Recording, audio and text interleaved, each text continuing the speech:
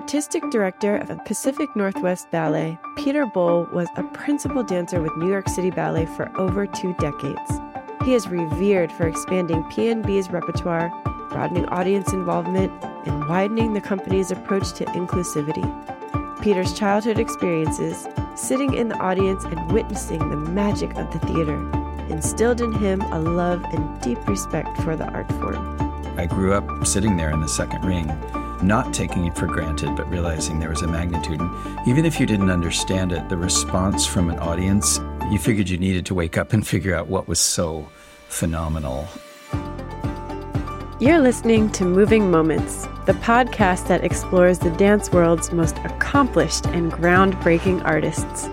I'm your host, Alicia Graff Mack, Dean and Director of Dance at the Juilliard School. During each episode, you'll hear me talk with some of my closest friends and most trusted colleagues as we sit down to hear about their creative process and how they are changing the dance world on and off the stage.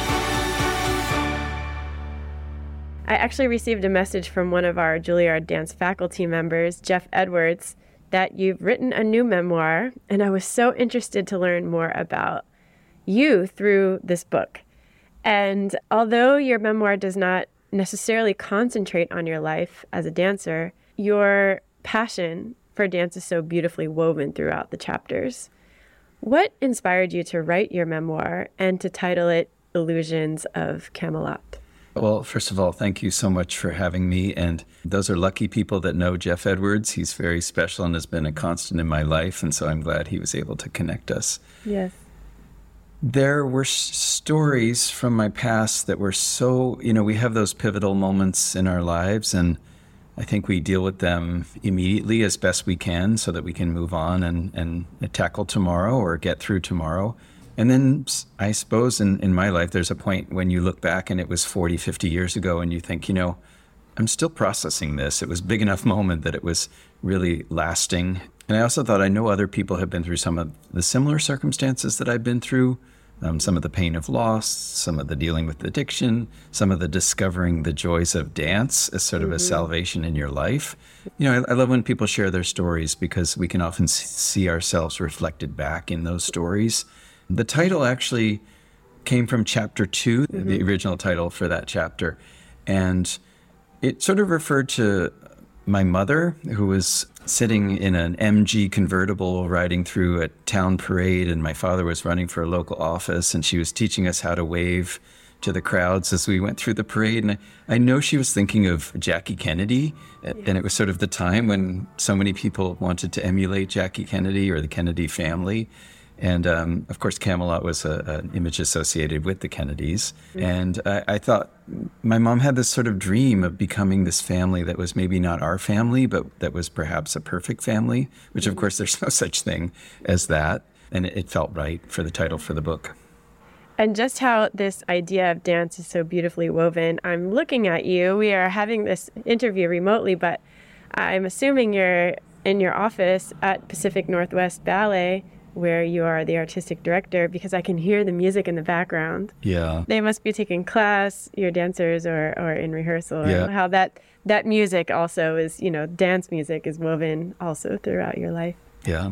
Peter, thinking about your upbringing, when was the first time you found yourself in motion? And what about being a mover spoke to you? Boy, what a good question. My memory of me is stronger through my mother and others than it is myself. But I was a motion child. I wouldn't sit still. And, I think everybody talks about that child. One of the characters in the book is Mrs. Hattie, who is very important to me, almost like the primary parent in my life, even though she was the caregiver. But she, to her last day, kept a pair of little red leather shoes that I wore. And she said they would just fly and try to kick her every time she was changing me. But as I grew up, there were albums that I bought, and I would play them in the living room alone. Things like Fleetwood Mac were favorite albums. And I would just dance alone in the living room long before I started ballet. But dance was this expression, and it was this sort of joyous moment that was very personal. I think if someone walked around the corner, I wouldn't have danced for them, but it was private, and it was beautiful, and it was inside of me, and it needed to come out through dance. Was your family aware of these moments that you would be by yourself in motion? Were they aware of this passion?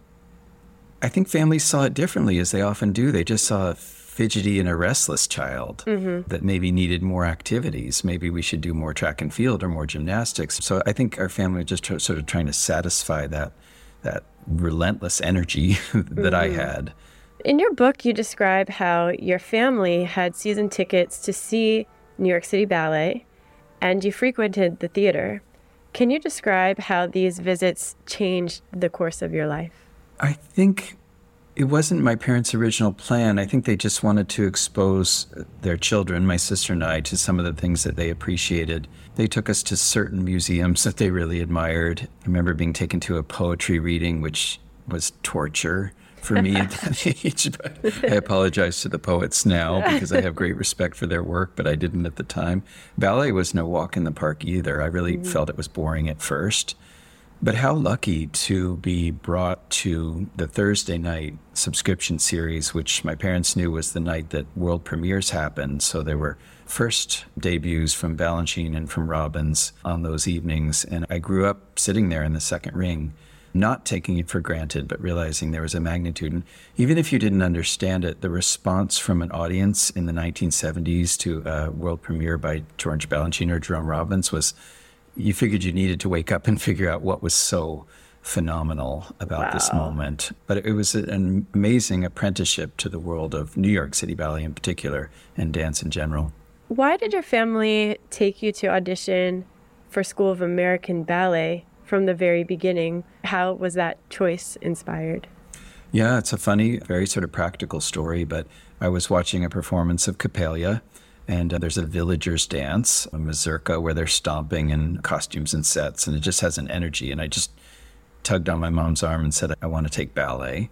And then at intermission, we talked about it. And I think my mom was excited in one sense because she did love the ballet. Her parents had loved the ballet. I think she was nervous about a young male wanting to study ballet and how that might go. We went home. She called various ballet schools. They all said, we only have classes for girls and there's nothing for boys. So my mom called the New York City Ballet, who does that, and said, my boy wants to dance. Any suggestions? And they said, well, try the School of American Ballet. They certainly have classes for boys. So we did, and on to the audition. And then the new chapter started. Wow. Just living in that world and soaking it all in. And exactly in the studios that you occupy every day now at Juilliard. So. This is another window into a world because there are so many times throughout your book that you describe the third floor of the Juilliard School where School of American Ballet had their classes. Yeah, it's nice though. When I was there, I remember stepping into the locker room and it's the same locks. It's the same dial locks and the same, could find my locker easily and remembering the benches. And it's nice. It's nice. Such a rich history that's lived throughout these walls. Yeah. What was your early training like, and what was it like to go back and forth and sort of have a double life, if you will, between your life in Bedford and then what you were experiencing in New York City? Yeah, it really was a double life. I haven't thought of it that way, but it's almost like, you had a whole second existence, like you were secretly a spy or something, because I think my mother had made the decision that we wouldn't be telling my peers in fourth grade that I was studying ballet. I didn't know that ballet was something that maybe I should be ashamed of, or maybe not everyone would react positively towards. There's a chapter about the school principal reprimanding my mom and saying, wait, are you putting the shame on this? Like, what is wrong with this? Maybe this is just something to be very proud of and a mode of personal expression for your son. It felt like a double life because I didn't talk about it at school. I wasn't ashamed of it. It all crashes when you're in the Nutcracker because all your peers come and they see you in the Nutcracker and they say, wait, how did you get in the Nutcracker? The way that the book is constructed reads like a collection of short stories in a way, more so than a straightforward chronological memoir. One of the threads that does move throughout the book is about your relationship with your father. And even if your father wasn't in some of those chapters, other male figures or role models were centered in the chapters. Why was including your father an important aspect to your story? I feel like there was this deep love for my father, and It feels funny to say it's been growing stronger, but it's been rising. And I think during my time with my father, the resentment was eclipsing the love. I was sometimes angry that addiction to alcohol was standing in the way of the relationship that we could be having. Other dads were just showing up. They weren't late. They weren't stumbling. They weren't embarrassing. And this was so much resentment that it took me time to sift through and realize how strong the love and support was. And as I thought about these stories, I thought, there it is. He's trapped with this iron claw of addiction, preventing him from doing what he really wants to do. But there's these little glints, peaks of that love and that support for his son that came through. There we are in a cave on a hiking trip in a hailstorm, and my dad has to pull out small bottles of alcohol just to get through this happy moment with his son. But that was okay, because we had that happy moment, and that was the thing that has surfaced over time. Oh, the deep love definitely rings true throughout the book. I felt that very intensely, actually, as I was reading. There's another chapter called Coach that centers around your time with Jerome Robbins. I'm so interested to hear more about Robbins as I'm in this place at Juilliard and surrounded by many who have been touched by him and his life. And so many people mention his coaching, his way of being able to help someone to grow into a role, to better interpret, to be more musical. Could you share about when you first met him and worked with him and how your relationship developed?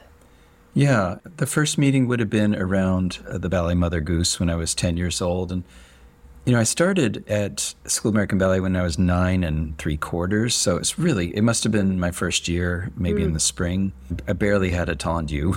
I really didn't have much experience in this. Wow. But, somebody chose me to be Cupid with the big pink wings on my back. And there I was. And the funny thing about that was Robbins loved me in this role when I was 13. I was still doing it, and it was for a 10-year-old, but I couldn't get out of Cupid. Oh, no. And I was ready to get out of Cupid, but it wouldn't let me out. I would say there's a lot about Robbins. He was not an easy person in the studio.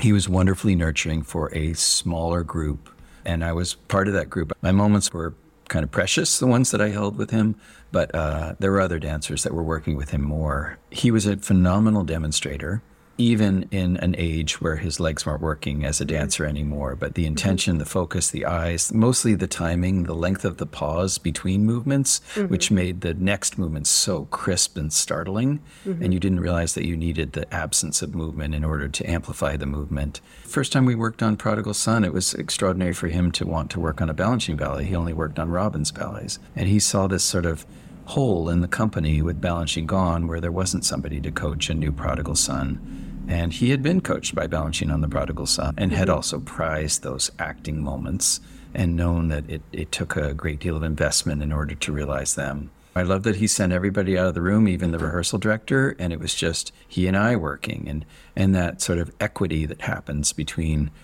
a legend in their late 60s and a very novice dancer at 19 or 20, and yet we were both approaching this role with insights and discovering it. Outside of the rehearsal room, did you have a relationship with him, or that was really the place where you all lived?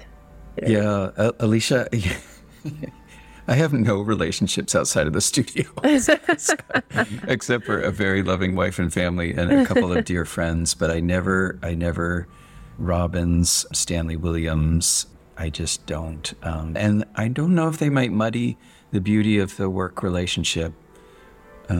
Stanley Williams, I obviously spent an hour and a half in his studio every day for decades, and we never had lunch. We never had coffee. The number of words we shared outside of that studio could be put on 2 pages. But I don't think I needed it or wanted it, and what we had was just right. It's such a sacred space, the dance studio. It is. Right? It's really a place of spirituality for so many dancers, but a place where you can create your own worlds with people. And there's so much silent communication. Although you worked with Balanchine some as a student and then moved on to the company, and he then passed, this idea that you get to know someone even more through the work that they left us. Yeah. What was that like to live in George Balanchine's legacy, to perform his works, and what did you learn? I think it was about a year after I joined the company. I must have been 18, and Helgi Thomasson was going to retire and move to San Francisco to become artistic director. And Helgi had only done Helgi's roles for years. So they thought, we've got to have Helgi teach these roles because he's getting on a plane soon. And they just threw me in there like this 18-year-old, like, let's just get him in the room. Maybe one day it'll happen. So I went in the room with Helgi and I think it was 3 other casts.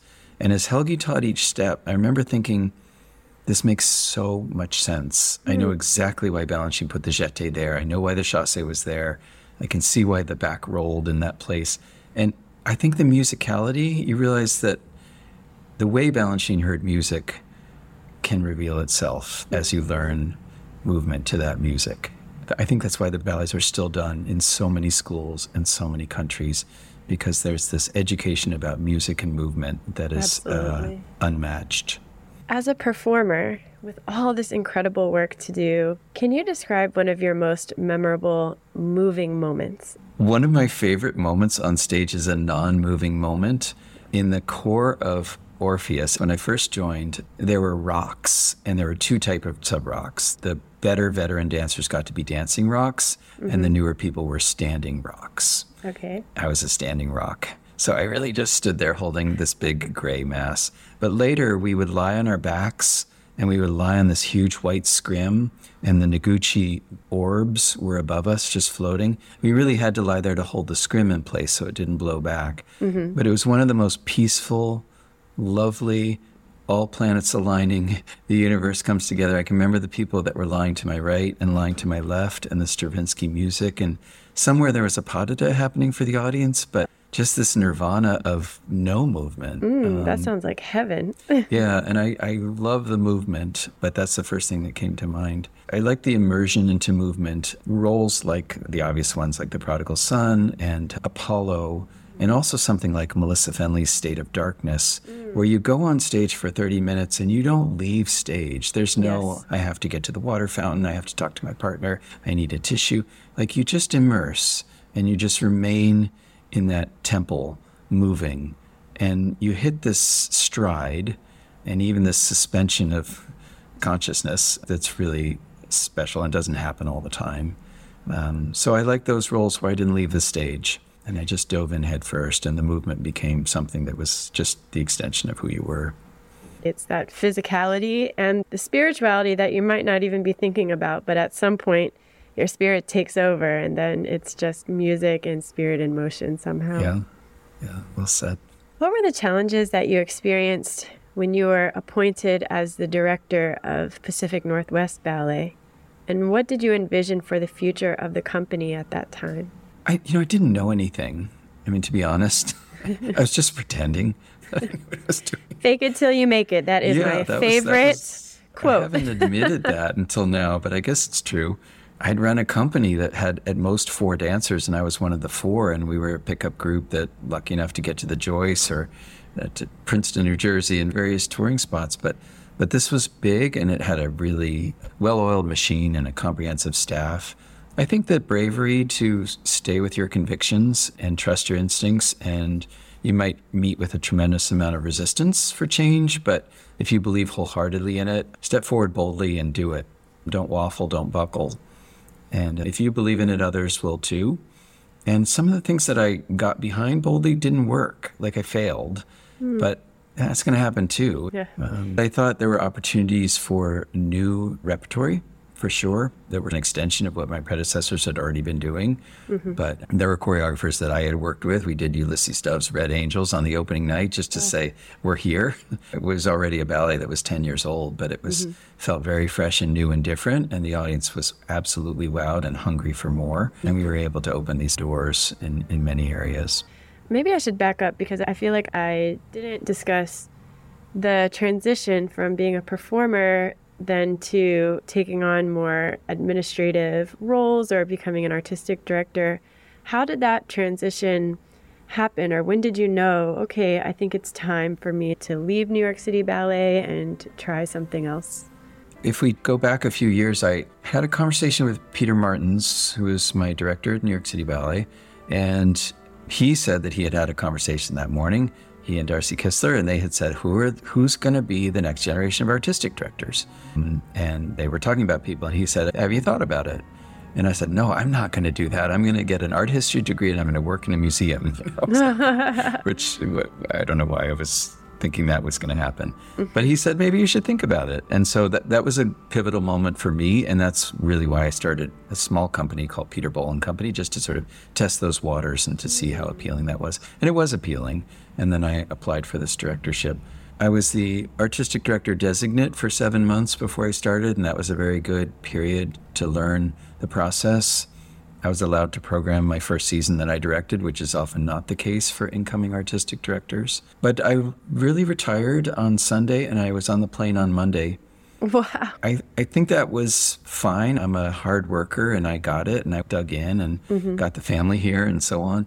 But it was a shame not to be able to mark the retirement of one meaningful part of my life, in a way to grieve the fact that you are not dancing anymore, because you don't get it back. I have other things that I love that are rewarding, but I don't get that back. And I had a run that was amazing, so I can't complain, but it's still sad when it goes away.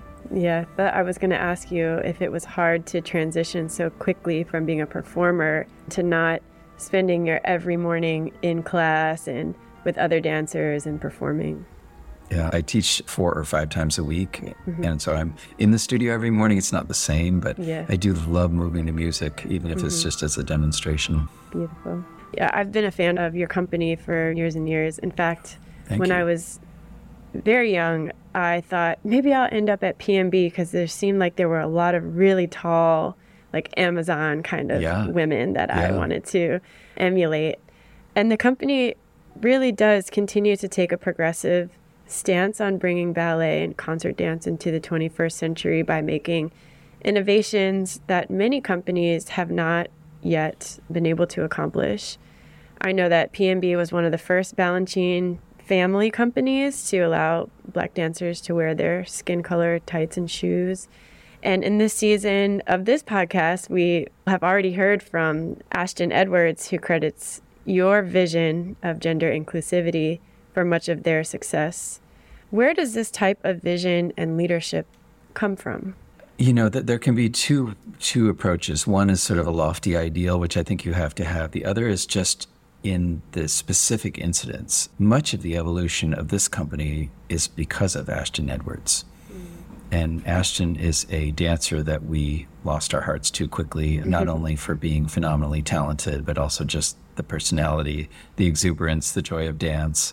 And then considering Ashton as a non-binary individual, where's Ashton going to change clothes? What options are there for very practical things? What is somebody going to put on their legs for that Balanchine ballet? And so I think some of our evolution has just been in collective voice, people being willing to come forward and say, this doesn't feel right. And people don't come forward with just an accusation or an issue. They come forward with an issue and a solution. And that is the way to go, because I don't necessarily have the answers. As you're auditioning dancers for your company, what are you looking for? If anything, now we're just really individual. I think there's a type that relishes movement and musicality and attacks space, and those are the common denominators. And I think we also have a type that has a classical ballet base, but a hunger for more contemporary exploration. I think we've stopped trying to pigeonhole people and just let them show us who they are. Right. And in turn, when you're curating performances, what are the elements that you're looking to fulfill? I know Arthur Mitchell, he used to say a good performance is like a great meal. You start with your first course, and then you have your meaty entree, and you let them go with a delicious dessert. What are you looking for when you're curating performances? It's funny you say that, because I feel like I've heard that quote, but from Balanchine, so it might be borrowed. But I'm sure it's passed down, yes. And the best meals are when you love all three, of course. If I look broadly at a season, there's certain like war horses that I know are going to make a lot of money and really allow us to do some of the more experimental mixed repertory programming. So I really look at that balance. You look at this field of choreographers and stories, and it is pretty homogenous and limited. There's a Eurocentric and certainly an imbalance of white and male choreographers everywhere in our world, but certainly in choreography. There's opportunities to be given, and there's a platform that I can offer to people I do this post-performance question and answer session after every show, except for Nutcracker shows, and a dancer accompanies me. And it's such a good way for audience members to raise their hand and say, the second piece, why did you program it? I'm not sure I got it. And but we have all this dialogue, and other people in the audience say, well, I love the second piece. I thought it was the best thing I've ever seen.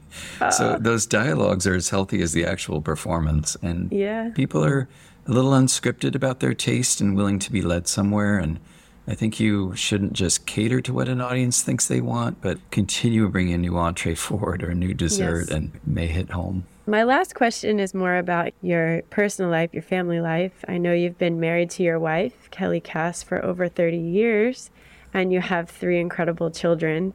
Do you have any advice for me as a parent of 2 young children while directing a very highly recognized dance institution? Any advice you could give me? I am sure. I'll bet you have it down. I think what was frustrating for me when my son was born, and I was doing a guesting project at the Kennedy Center with Suzanne Farrell, and it was opening in a week, and I took 3 days off, which is the saddest thing I think I've ever said.